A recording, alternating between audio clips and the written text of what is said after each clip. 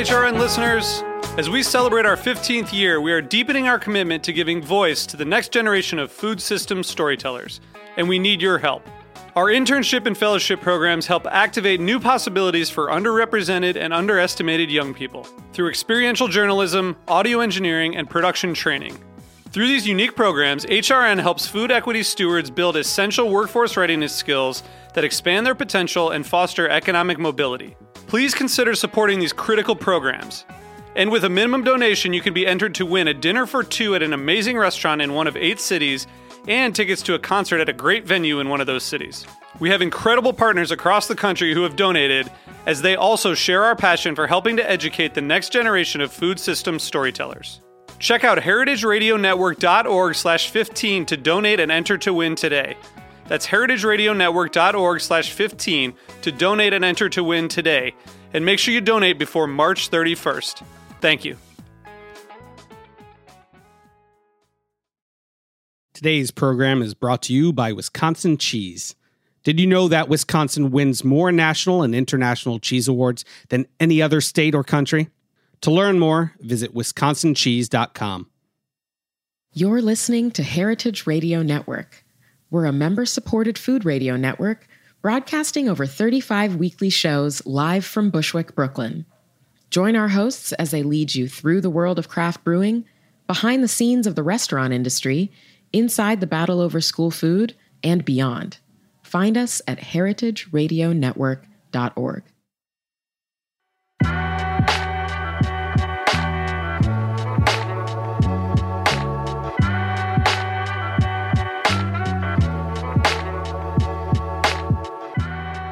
Hello and welcome to Cutting the Curd on the Heritage Radio Network. This is your host, Greg Blaze.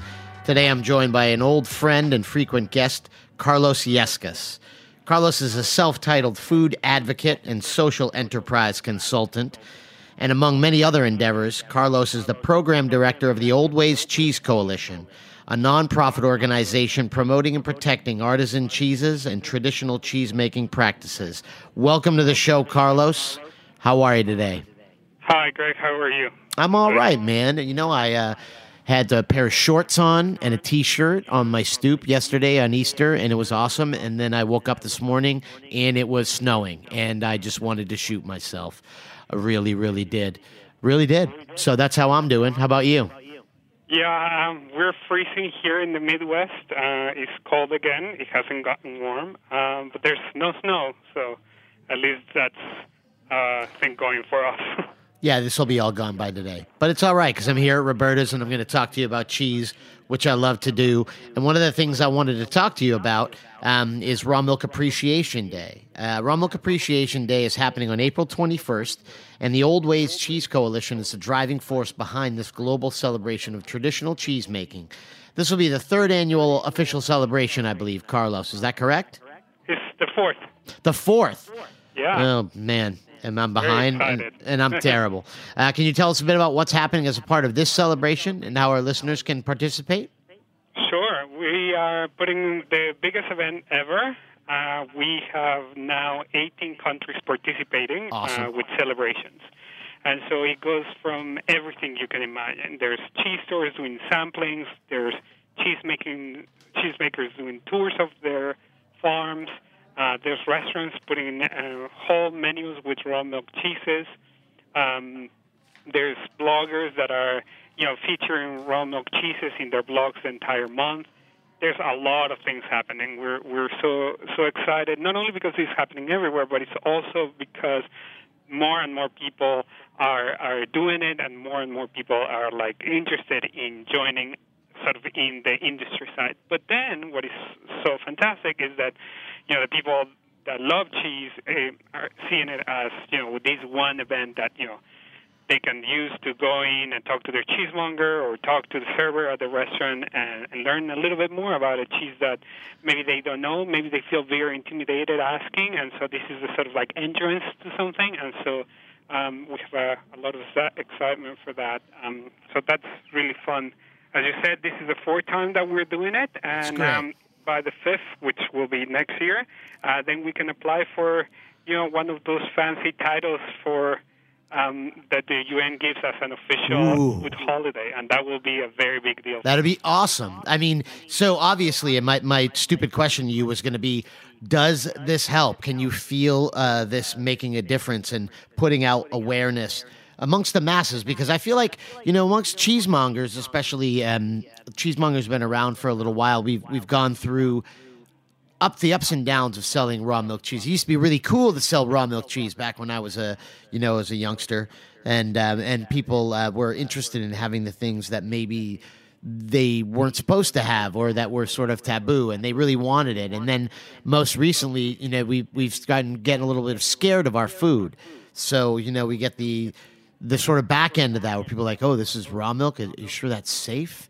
And so hopefully you guys and we all are going to bring ourselves into a place where people are more aware but understand the benefits of raw milk cheese. Would you agree? Yeah, definitely. I think the cool part about this event is that because at the beginning we made it so open and so, we didn't come in with an agenda of this is the thing that needs to happen, this is the thing that everyone needs to be doing. It has really allowed for people to take ownership of the event. And so, for example, right now there's a big situation in South Africa where there's a lot of listeria, not related to cheese, but related to other food products, and there's people that have been sick. And so they're using this opportunity to really talk about how raw milk cheeses are safe, and there's a track record for this type of cheese making that is safe, and so the people down in South Africa are really using this opportunity to talk to their consumers about the benefits of raw milk cheese. And what are those? Just on the quick, just for listeners who this is their first time, the 5 people who listen to the show who don't know of our fight for raw milk cheese. What are you putting out there that are the benefits of raw milk cheese that this event event puts out there? So we think of this in sort of 2 aspects, right? One set of aspects is all cultural, sort of economic and social and political, and then other set of benefits that are more related to health and our well-being. And I think if we understand it as a complete holistic idea, then you see why raw milk cheese is important. If we want to just say it's good for your microbiome and that kind of thing, you may get lost, some people, because they're like, this sounds like weird science that I don't really want to pay attention. Sure. And if you go only for the sort of like this is traditional and this is the only way to do it, then you lose the people that are interested in their actual health. So there's a combination of those 2 things. But these are like at least 3 things that we want to say that people will understand about raw milk cheese. And I said they're a little bit more complicated than just raw milk cheese is good. So the first one is that cows and goats and sheep that are fed grass-fed, they're out eating, their milk has a higher percentage of omega-3 fatty acids. Okay. So if you're not pasteurizing that milk, that remains the same, and then you have a cheese that has these fatty acids that you want. So you can decide to have it in your cheese, or you can decide to have it in supplements. Omega-3s are good for oxidation of your cells. Another one that we want to say always is that the raw milk that is used to make raw milk cheese has a balance of calcium, magnesium, and potassium that is good for heart disease, to prevent heart disease. And so, that's also one of those things that we want people to kind of understand, that milk that is being produced specifically to make raw milk cheese is milk that is of a higher quality. And that is what the peer review science says, that if you're making raw milk cheese, you're paying attention to your milk way more. And then that's when it comes to this sort of cultural perspective, economic perspective, that producers that are making raw milk cheeses are paying attention a lot to feed and a lot of how long their cows or their sheep and goats are producing milk, a more gentle approach to animal husbandry. And so I think that that's also really important. But also about a stewardship of the land. So Right. It's not only that you're taking care of the animals, but you're really taking care of the grass, the soil, the microbial communities that exist in the soil that are producing good grass that then the cows and the other animals eat, and so then you end up with something that is more sort of complete. And we're not sure how does that translate, how a healthy microscopic community at the soil level translates into a cheese that is better. But before we go and give it up, let's just try to figure out why it's working. Sure. And that's also what we're trying to bring in the scientists and bring in the peer review knowledge to say, okay, there's something here. Let's make sure that we're paying attention to this as well. So that's a sort of combination of things that we always want to talk about. There's something that I always say as a cheesemonger, or that I've been saying for a long time, and I wonder if you guys incorporate it into your basic message of Raw Milk Appreciation Day, which is, what is pasteurization and why did it come about? Do you know? I've always taught the cheesemongers that have worked underneath me, and I've always briefly tried to educate the customers, is pasteurization is a reaction to a specific set of circumstances that existed in the world at the time in France, right? That Louis Pasteur and Marie Curie developed to fight the horrible conditions in France at the time. That's correct, is it not? Yeah, definitely.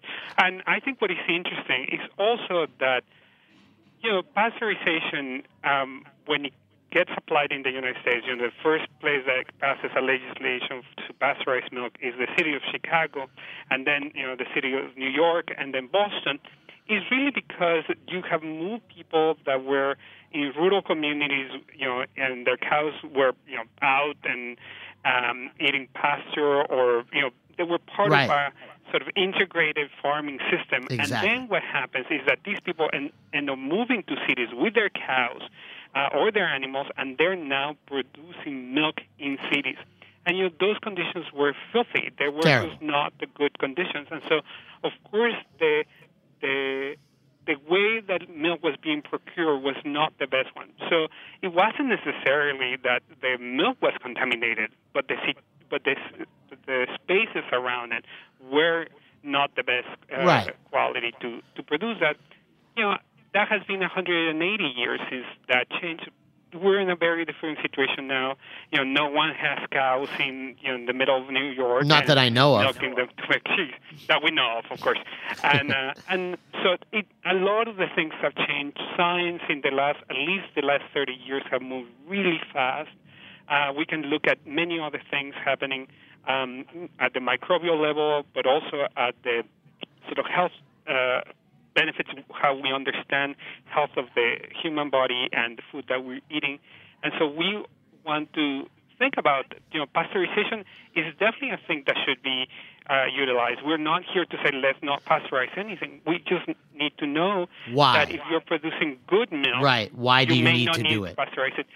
But at the same time, I think that decision has to be on the cheese-making side. The cheesemaker has to be the one making that decision. They know better than anyone else what is the quality of their milk. I agree, and I think that what I've always what I've taught people when they've asked me is that pasteurization now allows for milk of unknown origin to come in to a facility, be cooked, and then sort of cleaned or flash pasteurized and then turned into a cheese or cream cheese or processed cheese or whatever. And that's a manipulation of the original reasons for pasteurization. And would you agree with that? Yeah, definitely. And I think that, today we don't know if the milk that the cow is producing is going to end up in cheese or is going to end up in yogurt or Right. is going to end up in ice cream. And so if you're pasteurizing and combining, pulling all this milk from all these cows into one, it really doesn't make sense to keep that product in its raw capacity, and actually it makes sense to pasteurize it. But I also think one of the things that we normally don't talk about when we're with the customers in the cheese counter, but it's one of those things that we're always thinking at the coalition, is that this is actually an economic response to the commodities market. Exactly. Right?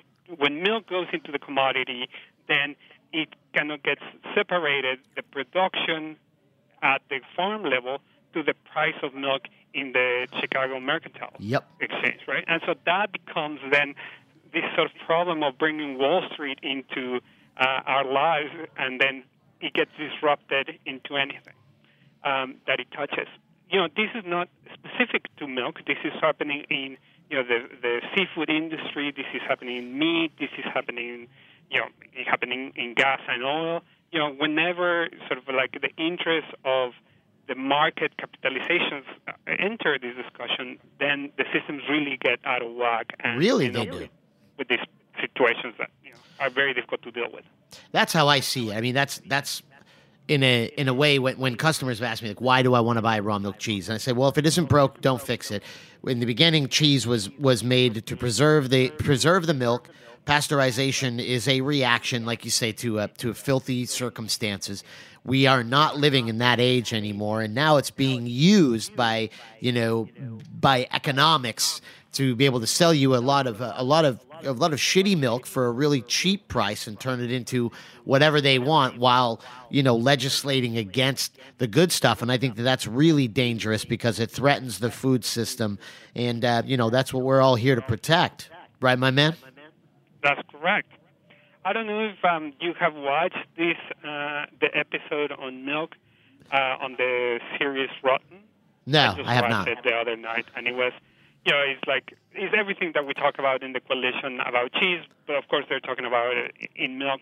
And I think it makes a good argument for the terrible situation that dairy producers are right now in the United States. That they're competing with global markets for milk. And there's an incentive to produce at a very cheap level, right? And that pushes them to produce at a quality that you have to end up pasteurizing. So it ends up being the best response for a problem that we created to begin with.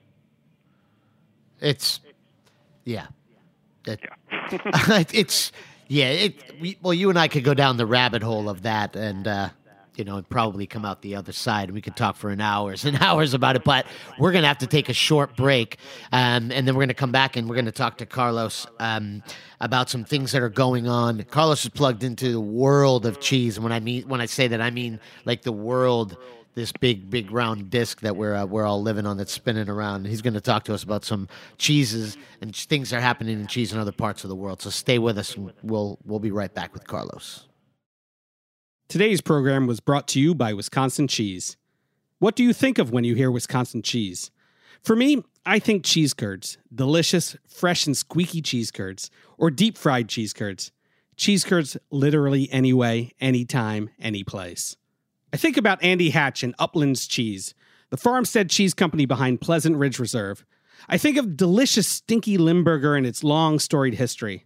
I think of Dunbarton Blue, made by master cheesemaker Chris Raleigh. I think of Ross Grand Cru Surchoix, which was named 2016's World Championship cheese, and Sartori's Black Pepper Bellavitano, the 2017 U.S. Championship cheese. Wisconsin produces the world's best cheese, with lush grasslands and a glacial water supply that produce the very best milk. Fourth-generation cheesemakers combine old-world tradition with new ideas and the highest standards to make innovative cheeses that win more awards than any other state or country. To learn more, visit wisconsincheese.com. Welcome back to Cutting the Curd, broadcasting live on the Heritage Radio Network. I'm Greg Blaze, here with Carlos Yescas of the Old Ways Cheese Coalition, and we're talking about raw milk cheese. Carlos, you're pretty plugged into the global regulations as they relate to cheese. I'm hoping you can give us a sort of roundup of news on the status of raw milk cheese around the world. Let's start with the cheese capital of the world in France. There's a bit of a David versus Goliath issue happening among Camembert producers in Normandy, and it seems that lately Goliath has been given a leg up. France's Institute of Origin recently announced that starting in 2021, a single AOP Normandy label will encompass both the artisan raw milk versions and the industrially produced pasteurized Camembert. Is this the end of French Camembert as we know it, Carlos? Yes. And why? And the really sad thing about this is that there's not more of an outrage. Yeah, it's kind of BS. The problem with losing Camembert like this is that, Camembert for so long has served as the sort of like ultimate test of what raw milk meant. I agree. We already knew that there was big production of this type of cheese in France by big producers, but there was this small bastion of producers that were still holding on. And they're so good. They're so and they're good. Still there, but losing this battle means a lot. Symbols matter, and here's when we just lost one of those symbols. I agree. It's such BS. It's just part of the homogenization of our world, and I think it's just total garbage. I mean, like you say, symbols do matter. Things like that do matter.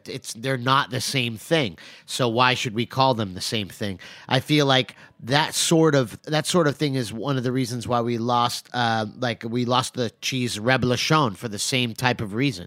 And it's like we just became impossible to give it that green stamp anymore. Would you agree? I agree. I think having lost this cheese sort of heralds a transformation of dairy industry in France that will be followed by Italy and Spain. And unfortunately, there is very little that is happening on the sort of consumer side in those places that is fighting against it. And, many times we feel the coalition that, we go in to talk to producers in France or consumers in France or cheese stores, and, we go on with this sort of very, our crazy stance from the United States that is like, we need to defend it, and the response is always like, oh, that's not going to happen here. Well, guess what? It happened to you first. It always happens.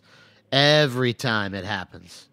Well, but on the other side of the world, it seems good news is coming out of Brazil. Can you tell us a bit about what's happening on the regulatory side of things there? I met with this amazing woman in Bra, and I got a tiny interview out of her, and I'm hoping you can hook me back up with her. Her name is Deborah. She was an advocate for raw milk producers in Brazil. She was either taking the makers to Hervé Mons caves, or she was taking the people from Mons into Brazil and teaching the makers how to make mature raw milk cheese. Is this working out for her there? And is that a part of what's happening on the good side of regulatory issues?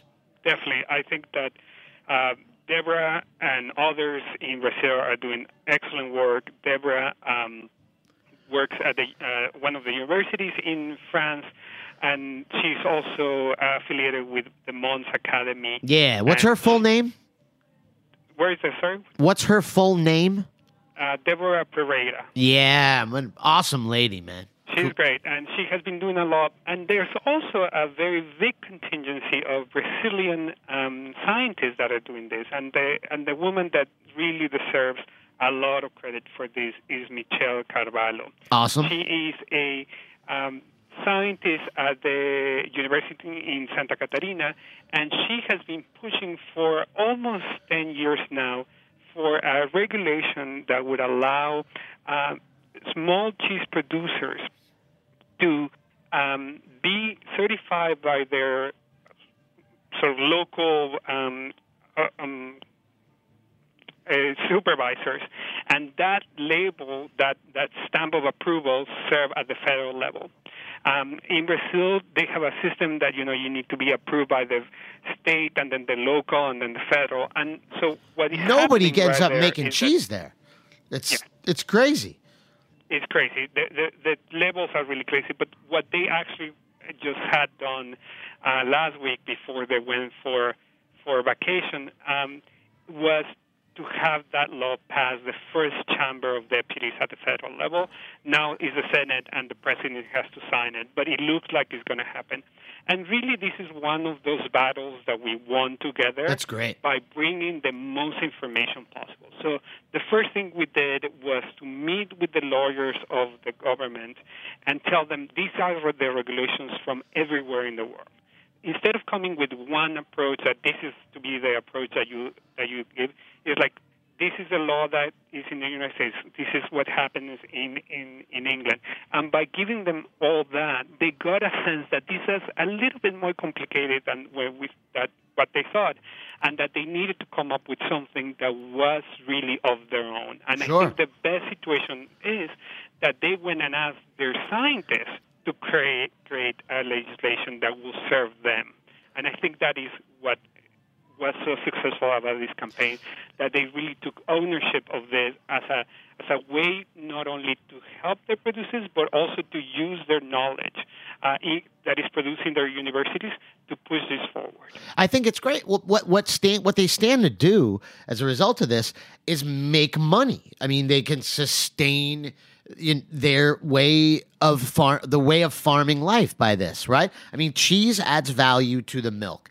When we opened up at Italy down in Sao Paulo, it was virtually impossible to get any cheese in there, because the laws are so prohibitive, especially around raw milk cheeses.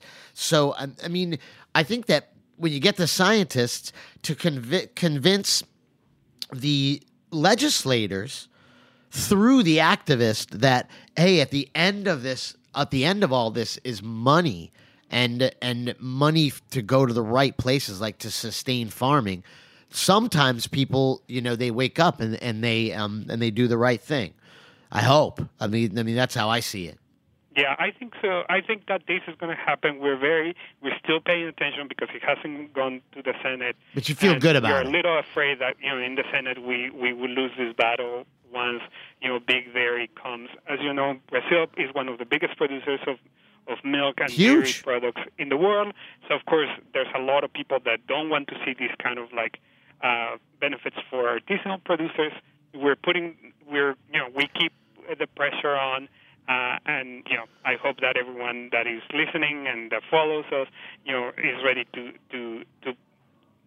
give their support to these people that have done something so amazing.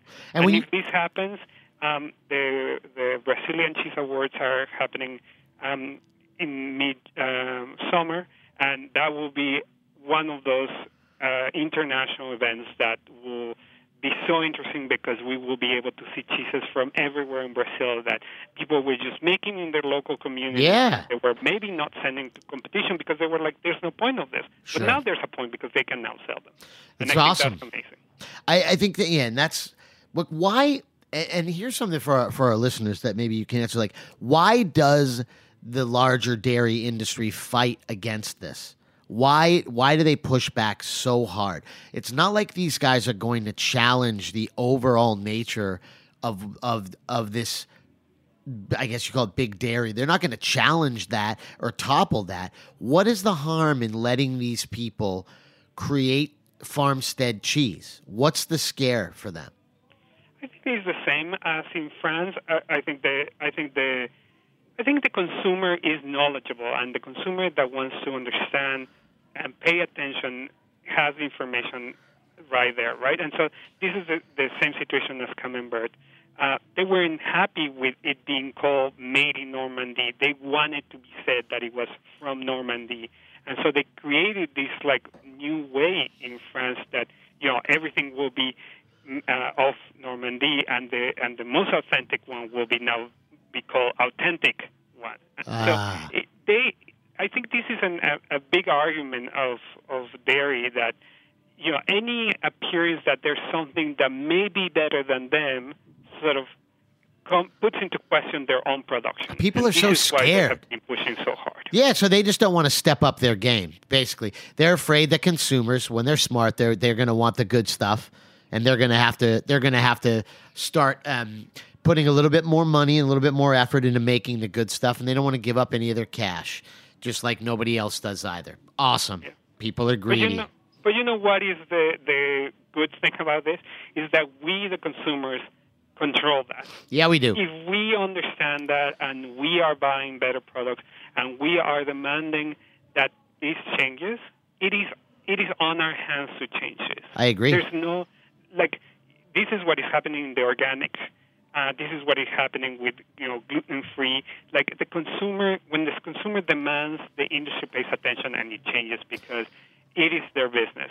Of course, there are always going to be a segment of the population that is going to eat whatever is put in front of them. Yeah. But there is an increase in awareness of what is happening and how to support producers. Also, I think that the more that we consume locally of things that are of our regions, that are of our sections of the country or even of our own countries, we will also be changing part of that. If we're not depending to be bringing cheese from New Zealand or be bringing other things from China, that also changes how the economics change for everyone. It's awesome. What's awesome is people still, and I just say it in the most simple way. It's like people still love tasty shit, man. And then when you buy locally, you get the more tasty shit. And thank God we still get to choose what we eat. Lastly, I wanted to talk a tiny bit. There are a lot of headlines about Russia these days. Most of them aren't about cheese. The growing cheese movement there may not be something that makes it to the front page. In 2014, President Putin banned European dairy products from import to Russia in reaction to sanctions from the EU.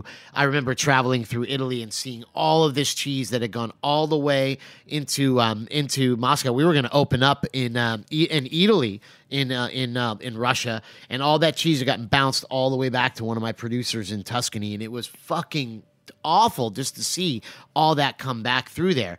But then I'm reading that Russians have stepped up, and I've read through with their own little cheese production in the meantime. And is that true? And what are they making over there? Yeah, it's fascinating. This is like something that if we were talking about it 5 years ago, we would have said no, of course there's no cheese in Russia. And now the explosion is huge. They're making stuff. An event in last year. Just in the region of Moscow alone, that had 100 cheese producers. Awesome. That were, and I see it everywhere. I don't read Russian, but I'm plugged in, and now I'm getting all sorts of emails from them. We conducted a global cheese making survey last year for the coalition. We have some results on our website, and we got at least 100 responses from Russia, and what we're seeing is that not only they're making every single style, but they're also people that are paying a lot of attention to technique, a lot of attention to raw milk, a lot of attention to animal husbandry. So it's really exciting what is happening there, and I think that we may start seeing Russian cheese, maybe not in the United States, awesome. But definitely in Europe. We're going to start seeing it soon enough. Well, I know they're buying equipment from Italy, these pasta filata machines, so to spin curds, because buffalo mozzarella and pasta filata cheeses in general were super popular up there, and Italian cheese, and now they're just making their own, which I think is super cool. I like that. Yeah, I think also what is so interesting is that, there was a lot of cheese makers that were, maybe the second in line or the third in line in their facilities in Switzerland and, in Spain and in Italy. They were there's a senior cheesemonger and there's a junior cheesemonger. Sure. And these were the people that, were going to need to take another 8 or 10 years to become senior cheese maker, and these are the kids that are moving to Russia to make cheese there. So it's also opening up a space for cheesemakers to travel, to learn, to advance. So it's not only people that just went back to the books and tried to come up with the styles that they were making, but also a sort of movement of cheesemakers that are training other cheesemakers there. I think it's fascinating, and one of the people that is very influential in that movement is David Asher. He wrote that book, The Art of natural cheese, and it got translated into Russian, and a lot of people use it as a basis to produce cheeses. And I think that's fascinating that this Canadian wrote this book, and then, the Russians use it. I think it's a wonderful global life of cheese. That's amazing, and because cheese just binds us all together. It's good stuff, man. I really love that, and I think we're gonna end on that because that's on a high note. And I really think that's cool, man. I really think that's cool. I want to thank you so much, Carlos, for joining us on the show today.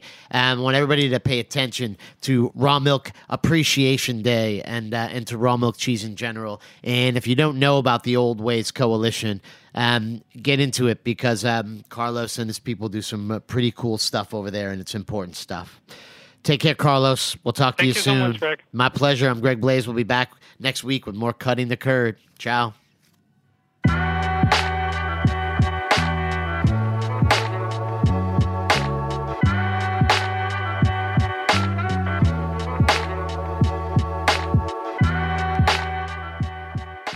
Thanks for listening to Heritage Radio Network, food radio supported by you. For our freshest content and to hear about exclusive events, subscribe to our newsletter. Enter your email at the bottom of our website, heritageradionetwork.org. Connect with us on Facebook, Instagram, and Twitter at heritage_radio. Heritage Radio Network is a nonprofit organization driving conversations to make the world a better, fairer, more delicious place. And we couldn't do it without support from listeners like you. Want to be a part of the food world's most innovative community? Rate the shows you like, tell your friends, and please join our community by becoming a member. Just click on the beating heart at the top right of our homepage. Thanks for listening.